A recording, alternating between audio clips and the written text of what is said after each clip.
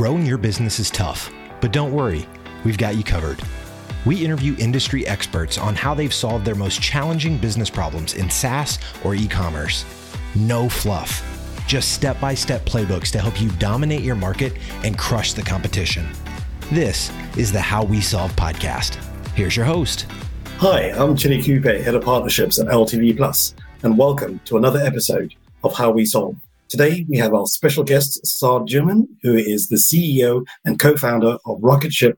Also joining us today, we've got Noe Garcia, who is the partner and vice president of growth at LTV Plus. Hi, Noe, and welcome. Hey, Chili. How you doing? Happy to be here and super excited to interview Saad. Great. And of course, our special guest, Saad Juman, who is co-founder and CEO at Rocketship.io. Hi, Saad.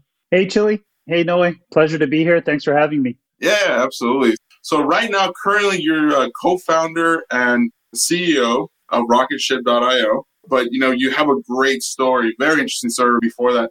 So why don't you tell us a little bit about your journey and how you got here? Yeah, currently my role is as co-founder, CEO of Rocketship.io. My journey here is very entrepreneurial. I've been through several chapters of my entrepreneurial career. I actually wouldn't know how to work in a corporate environment or a larger company. I would probably get fired. Most certainly I would get fired. My wife reminds me of this constantly. And I've been in the entrepreneurial startup kind of world probably for the last 25 years. I'm 44 now, so you can kind of do the math as to when it all started. That's amazing, man. I actually recently had a conversation with a close buddy. He's very entrepreneurial like myself. And he helped me realize that exact point. Somebody asked him, he's like, so why did you sell your business? And he said, well, I was just a bad employee. That's what he said. And so I had to do my own thing. So I totally can relate with you. I think it's such a common story in entrepreneurship where the fact that, we don't fit in anywhere else. So we make our own thing kind of happen. That's amazing. Absolutely. So today we're going to be focusing on, which I'm very excited for. I've been part of a few different startups, had an acquisition in the past, and you have had more experience with this. And I'm really excited to hear more about this. Is that how do you own your own exit? That was the part that really kind of caught my eye. What does that mean? Tell me a little bit about that. My last business was sold in 2018. I had the luxury of taking some time off and a lot of reflection. And aside from hanging out with family and sleeping and resting and recovering, because that journey for that tech company was over 17 years, I was kind of reflecting on what did I do differently? Because I got a lot of outreach from entrepreneurs asking me, can you show me how to do an exit like that? And I thought to myself, well, I'm no expert on exits necessarily. Why are these people reaching out to me? And I never paid much heed to it. And the requests kept on coming in. So I thought to myself, I said, well, I must have done something differently. And I think for me, I'm kind of average at most things, but I have a couple of superpowers, I guess. One of them is seeing patterns in things. And I think it's because growing up, I did a lot of different things that my siblings weren't into. I played the piano for many years. I played basketball at a decently high level. I did a bunch of different things. And I think as a youngster, that helps your brain develop in different ways. So I can see little patterns in business and in life sometimes. And then I started to think, well, exit. Well, I've always owned my own exit at each chapter of my career, at least. And what that means is proactively deciding to change. Sometimes that means a pivot or moving on before any kind of drastic, dramatic, negative thing ends up happening. It wasn't just the tech exit, but even the chapter before that, I was at one point, a pretty dark place in my life. It was out of alignment for me in terms of what I was doing for a living. And I decided to walk away from seemingly what most people saw as considerable amount of money and a fun lifestyle to go into nothingness to figure out what I was going to do next. But again, I guess that proactive approach to say, hey, you know what? In my heart, my gut says I need to move on now. This chapter is closing. I need to make that change and move on to the next thing. And there's a technique to doing that and figuring out what the next thing is as well. I love that, man. I love that. In my eyes, and to simplify a little bit, it reminds me a little bit of like gambling. Not that I gamble too much, but craps. I remember playing craps and then you have that end point where you end up losing everything you won. You kind of like say, hey, let me just choose to get out of this. What's next? Like maybe it's going out to dinner. Maybe, if you're in Vegas, is dancing or hanging out with the family, whatever it's going to be, right? But that's a little bit of what it reminds me of. And just being conscious and awake and being able to make those decisions for yourself. That's amazing, man. And you've experienced this in different parts of your life, you said. Can you tell us more about that? Yeah. So the first major one, if I go all the way back before the tech venture that I sold in 2018, in the early 2000s, I was younger. I was in my 20s. And at first, I had a love of music. I always had a love of music. So I became a DJ. I'm old. So DJ back then meant 2 turntables with vinyl records and a mixer. So I was a DJ at university, college. And at the end of the night, the event promoter would pay me. And I thought to myself, that's where the entrepreneurial bug is there. I thought, he's paying me. So he's making more money than me. I'll become an event promoter. So I became an event promoter. And the parties got really large, thousands of people. And then my head of security one night, because we had to have security to secure the venue and the event and everything else properly every night, he would tell me that you should have your own venue. Own venue? What do you mean by that? So then he took me to see this. This is in the city of Toronto, which I still live in. He took me to see this abandoned little building that used to be a pub back in the day, and it was abandoned. And to fast track that story, within a year, I ended up opening the first club that I had. It was right timing because Toronto in the winter, it's a cold place. But one of the things it didn't have back then were rooftop patios. So we were the first ones to build this big rooftop patio. And I ended up opening up multiple ones over the next several years. However, I got into it to have fun, to hang out with friends, to play music and everything else. Especially within a large city like Toronto, there was this underbelly of the city that I wasn't really aware of at that time that lurked around that nightlife a little bit. So they became more and more prevalent within my life. And essentially, at a certain point, I felt like I looked around and I thought, what happened here? I'm kind of working for these people now, and I really didn't want to. So it became increasingly dangerous for me. I felt mentally, even physically at times, but it was tempting to stay because I was making a lot of money. I mean, for a kid in his 20s, I was making probably, if I think back then, and everything in that world is cash, $50,000 a weekend. That's great money for anyone. But I didn't feel like I was doing anything positive in my life. I didn't feel like I'm actually moving the needle further. And I had an aha moment that kind of like jerked me to my core. And that's when I decided I am going to leave. I'm just going to like leave cold turkey. And I left. And then there was a whole other technique that I uncovered as to me figuring out what it is I'm going to do next. If you were to go back today, what would you say to that 20-something-year-old in terms of any advice you'd give that person? Well, you know what? To answer that question, I can maybe tell a story because the wake-up call came from a younger kid. That was my 20s. If I go back to when I was 13 years old, my mom encouraged me to start a basketball league. Basketball was my first love in life. I mean, when I was younger, I wasn't really into girls. I was into one girl called Spalding, which was my basketball, and that went everywhere with me. But I grew up in a rough neighborhood in Toronto, and all the basketball leagues disappeared in my neighborhood. So she encouraged me to start my own basketball league within the mosque that we would go to in Toronto. So I started that basketball league. It became quite large. A few hundred kids would come there every year. And that's where I learned about business. I mean, we had new immigrants coming. I remember from Sri Lanka, from Somalia, from all over, that they could play basketball. They just didn't have money. So my mom said, well, you got to figure out how to fund the league. So she taught me about corporate sponsorships and all this stuff. So fast track that. And in that league, I wasn't just a player. I was a coach as well for younger kids. Fast track the chapter I'm telling you about now at the nightclubs. There was one night when a kid meaning like younger than me a little bit, was trying to get my attention. I waved him over. He comes over to me and he was highly intoxicated on many different things, most likely. But he just grabbed me and he said, do you remember me? And I said, yeah, man, I remember you. And we had like this moment where it's like I traveled back in this timeless place and I remembered I was his basketball coach. Wow. Right? And he said, I'll tell you verbatim what he said. He said, brother, he goes, we used to look up to you so much as our basketball coach, but now we all think you're the man. So to decode that little bit of slang, we were the kids in the neighborhood it came up from, right? And they all think I'm the man. They meant that they respect me because they think I'm living this Tony Montana, Scarface kind of life. He gave me a tap and then he was gone. He just disappeared. I didn't see him again. But those are those one little clues in life. It comes across entrepreneurs, human beings, everything else. Those little clues come across And many of us say, I'm just going to shrug it off. You know what? That's weird. I haven't seen that guy in a while. We kind of move on. I'm not like that. I wasn't like that. That thing stuck with me. And that night I started thinking, and then for the next few months, I started thinking, do I want to be the basketball coach guy? Or do I want to be Tony Montana? Which path am I going along here? And what do I want to be known for? And I realized, like, in my gut, it's the basketball coach guy. So that's when I walked away. I walked away from that life. And in that world, it's different from my tech exit.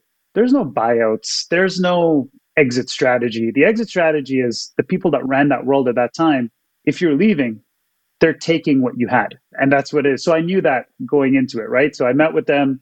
I said, I'm out. I'm leaving. They said, okay, good luck to you.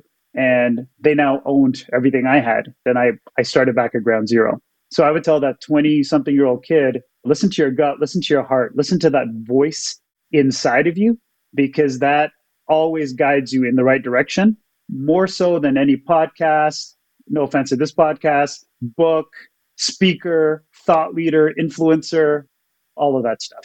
Yeah, except for this podcast. Yeah, for sure. But that's a great point. We want to listen to ourselves, but then there's also that catch-22, which is like, hey, Saad, you've been through this, right? I've once heard that you can't teach anybody something, right? You have to lead by example. And so I think things like these podcasts and, sharing those experiences really do help you listen to that inner self a little bit. Don't you think? That really does help in creating confidence to listen to that inner voice. Yeah, I think these are good reminders. A lot of things we hear in podcasts and books and everything else, the truth is we may have heard those things before, but these types of mediums help us to get better at the thing that we felt we knew. You may not learn something new. It's like, okay, I can now deepen my knowledge even further.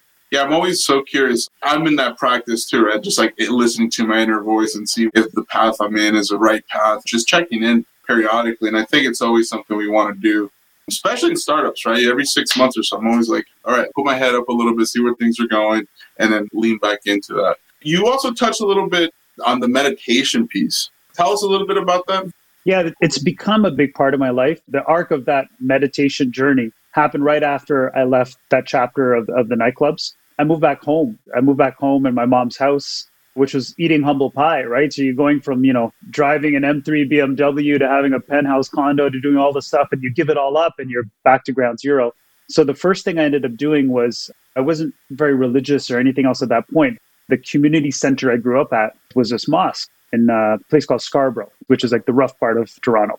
So I ended up going back to the mosque one night, shortly after I moved back home at my mom's place. And I waited for everyone to leave. And then I kind of quietly went in. I found a caretaker, and he knew me. He was older, and he knew me growing up. And I said, hey, can I ask you for a favor? When you lock up tonight, can you just leave me in here? Right? He goes, I'm not going to do anything. I'm not going to vandalize the place. Just leave me here. And that's, around 9 p.m. at night. And I said, when you come back in the morning for the morning prayer, I said, I'm not going to pray. I'm just going to leave. And I'll quickly leave before everyone gets here. So he allowed me to do that. So I sat there, and it's just a big open carpeted area. I sat there and in silence, just in silence. I don't know why. There was no meditative practice I grew up with or anything else. I just sat there and I started asking this one sentence, but not out loud, just like in my heart. I kept on saying, show me the path of excellence I'm supposed to take in order to make a difference in this world. Show me the one path of excellence I'm supposed to take. And I kept on asking that. I left that night. And then I went back the following night and the following night. And I did that for almost 10 months. I don't know why. I just did it for almost 10 months. And somewhere around month 3 or 4, the communication became two-way in a way. I kept on getting this intuition, this hunch, this flash that, okay, if you're going to get a second chance, it's going to be in healthcare. You're going to impact people's health. That manifested itself into the startup that I was going to start. And it was a health tech company within that particular space. But that time, that 10 months, that was meditation. That was meditative. That meditative practice led to me years later adopting a style of meditation that I would become acquainted with through my martial arts career. I've done martial arts since I was a little kid, and I used to compete and all that. I adopted a Chinese style of meditation, and then it was very similar when I'm in that zone meditating.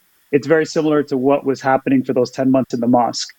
But my tip for people that are not into meditation is not to necessarily adopt any particular technique or app or anything else. I think that there is probably something that we all did when we were in the 6th grade, maybe 12 years old or so, that was completely joyous, so much joy you got from doing that thing, and you would just lose track of time. Some people, it could be video games. I don't know, maybe back in the day you played Super Mario Brothers or Mega Man. You're playing that video game and you just lose track of time. For me, it was shooting free throws. Even to this day, I mean, I have a driveway outside and a hoop on my driveway in my neighborhood.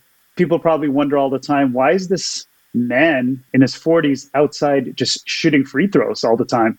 Because I lose track of time. I can hear my own voice and I'm just shooting and kind of listening to myself. That's interesting.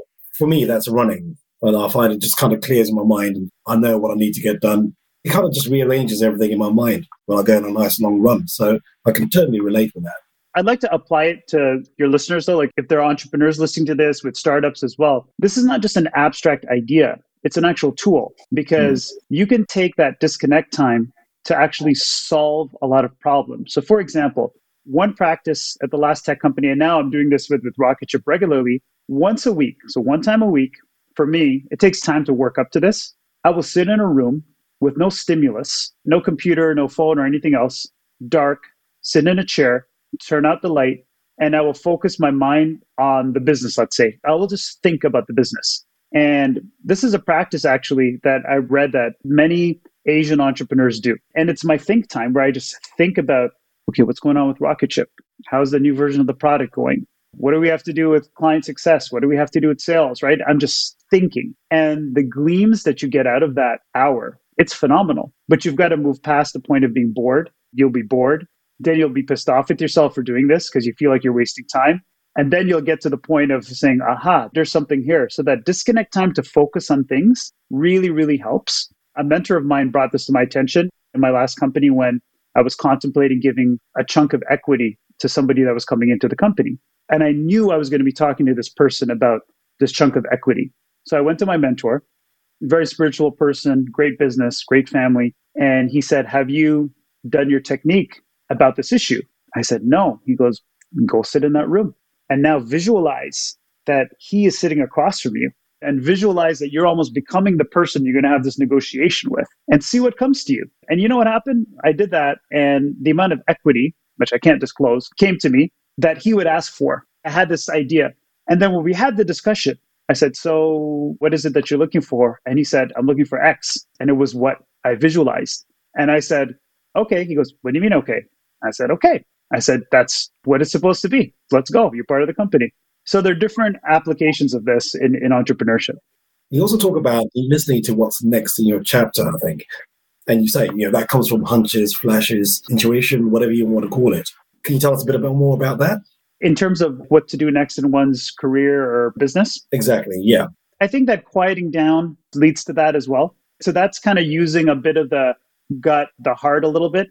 But we can't divorce the mind completely. You got to marry that up with the mind as well. So the other thing to bring into this is also the concept of cycles. So in every career, if somebody's watching this and they have a career, they're not an entrepreneur, maybe they're an intrapreneur, or for every entrepreneur, there are certain cycles. So for me, for example, I realized in my time off after I sold that company in 2018, I played around with stuff. I did some angel investing and I still do. And I did coaching and advising and board membering and all this other stuff. And then I realized I'm not done yet. I have probably 2 or 3 more cycles left of starting and birthing ventures. And once Rocketship is done, however long that takes, 5, 7 years, whatever it is, then I know I have another cycle. After that, I'm not quite sure. I might have to switch the game up a little bit. But I think acknowledging how many cycles you have left is a really important thing because that lets you know if you've got to switch completely to something else, or maybe you have more cycles left in you. I love that. I can totally relate with that. This is actually my 4th, I'm going to call it a startup, but 4th time around. And each time has been completely different. Each time has been something new I learned. But the whole idea of cycles is actually something new that actually came up during this conversation in my current venture. So let's say, you know that you have 1 more cycle left, maybe, or 2. You got more to come. Or maybe you're done after this, right? Like, how do you position yourself different? Like, what's the importance of it? It's important to stay fresh, to stay creative, right? If not, you atrophy, you wither away, you become complacent. It's a very dangerous thing. In my world, I never knew the term second-time founder. So For Rocket Ship, people are like, oh, you're a second-time founder.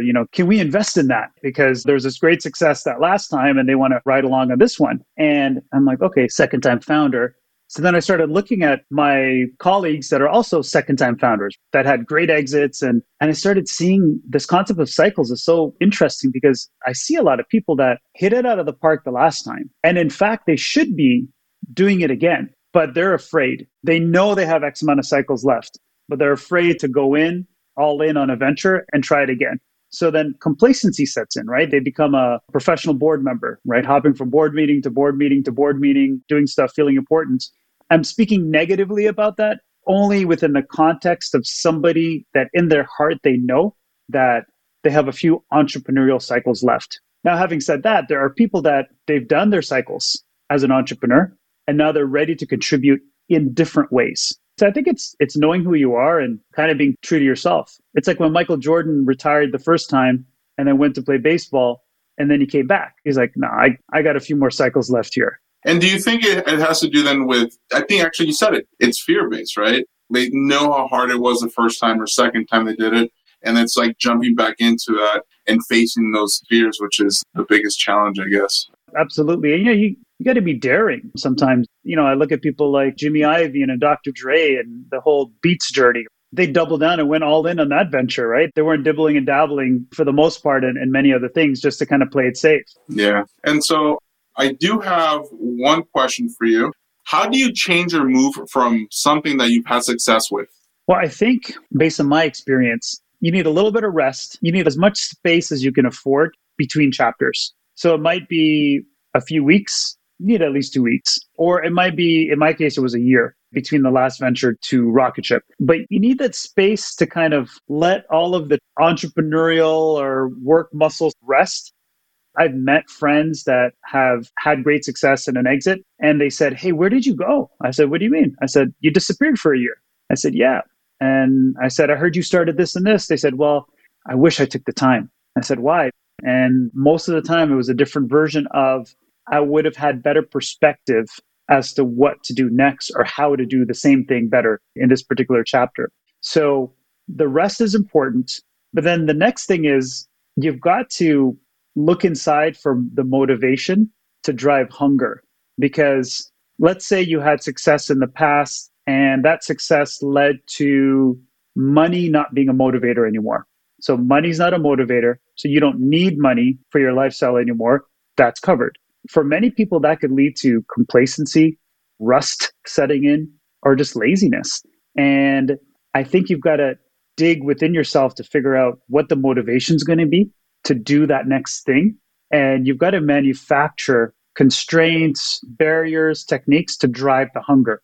You got to be hungry and humble again.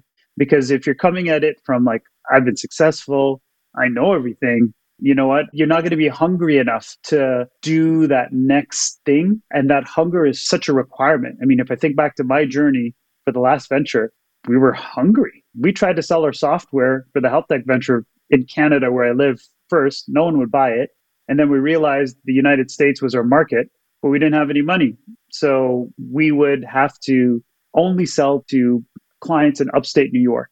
So then we had a first couple of clients there, but then our third client was in Nashville, Tennessee.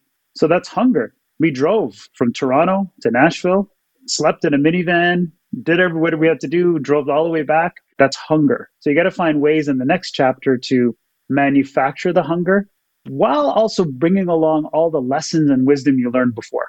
One of my mentors, he's from the sports world, professional basketball world, but he told me last year that the next venture, you can't do it the 23-year-old way. You got to do it the 43-year-old way. I'm like, yeah, that's right.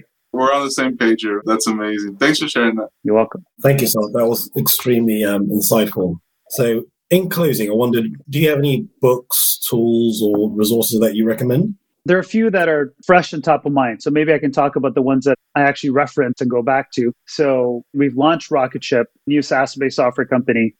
In doing so, I've had to go back to my library and pull out books that I used in the past. Having said that, I'm also completely open and going to younger entrepreneurs to learn about what are you doing? How are you running your company? How are you tracking KPIs? Because this is what I did before. And I'm trying to learn from them and map it to what I know. And I'm not taking for granted that I know everything and what I did before is going to work this time around. But in terms of some books, one classic that I try to reread, I used to reread every year because I'd get something different from it every time, but I haven't read it, to be honest, in about 3 years, is Think and Grow Rich by Napoleon Hill. It's probably a little over 100 years old. That book has allegedly led to the most amount of wealth being created in entrepreneurs over the last century or so. So if you haven't read it, I'd recommend just reading the thing and just trusting me and just doing whatever it says. That's one book. It's about mindset. And then in terms of venture, like some tactical books I've recently revisited, one was Blue Ocean Strategy. So when we were launching Rocket Ship, just contemplating, are we getting into a red ocean where all the competitors are? Or are we creating something truly novel and a category like a blue ocean? So Blue Ocean Strategy is one. I reread recently Blueprint to a Billion.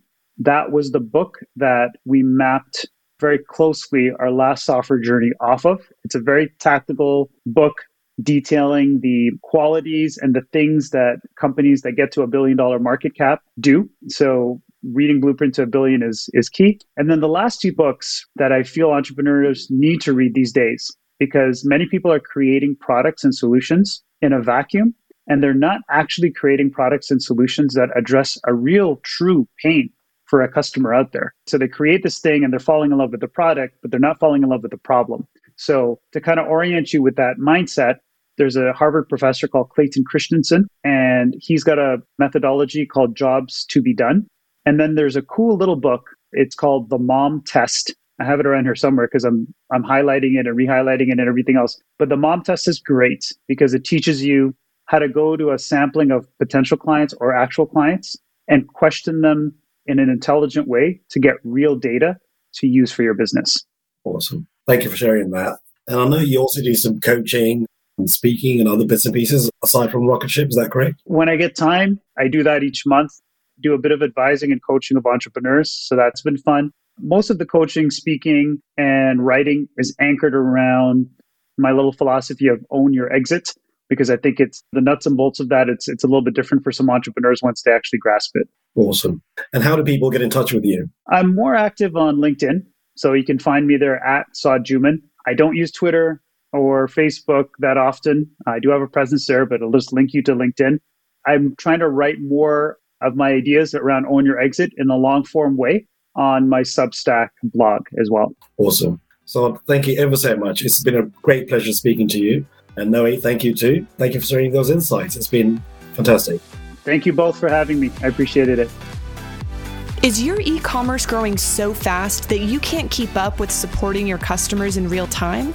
Serve them better in any time zone and language. They will thank you with higher conversion rates and repeat purchases. We build and manage your own dedicated customer experience team of live chat and support agents. Get started today. Visit ltvplus.com. That's ltvplus.com. Thanks for listening to the How We Solve podcast. Dominate your market and crush the competition with our step-by-step playbooks. Subscribe right now in your favorite podcast player or visit howwesolve.com.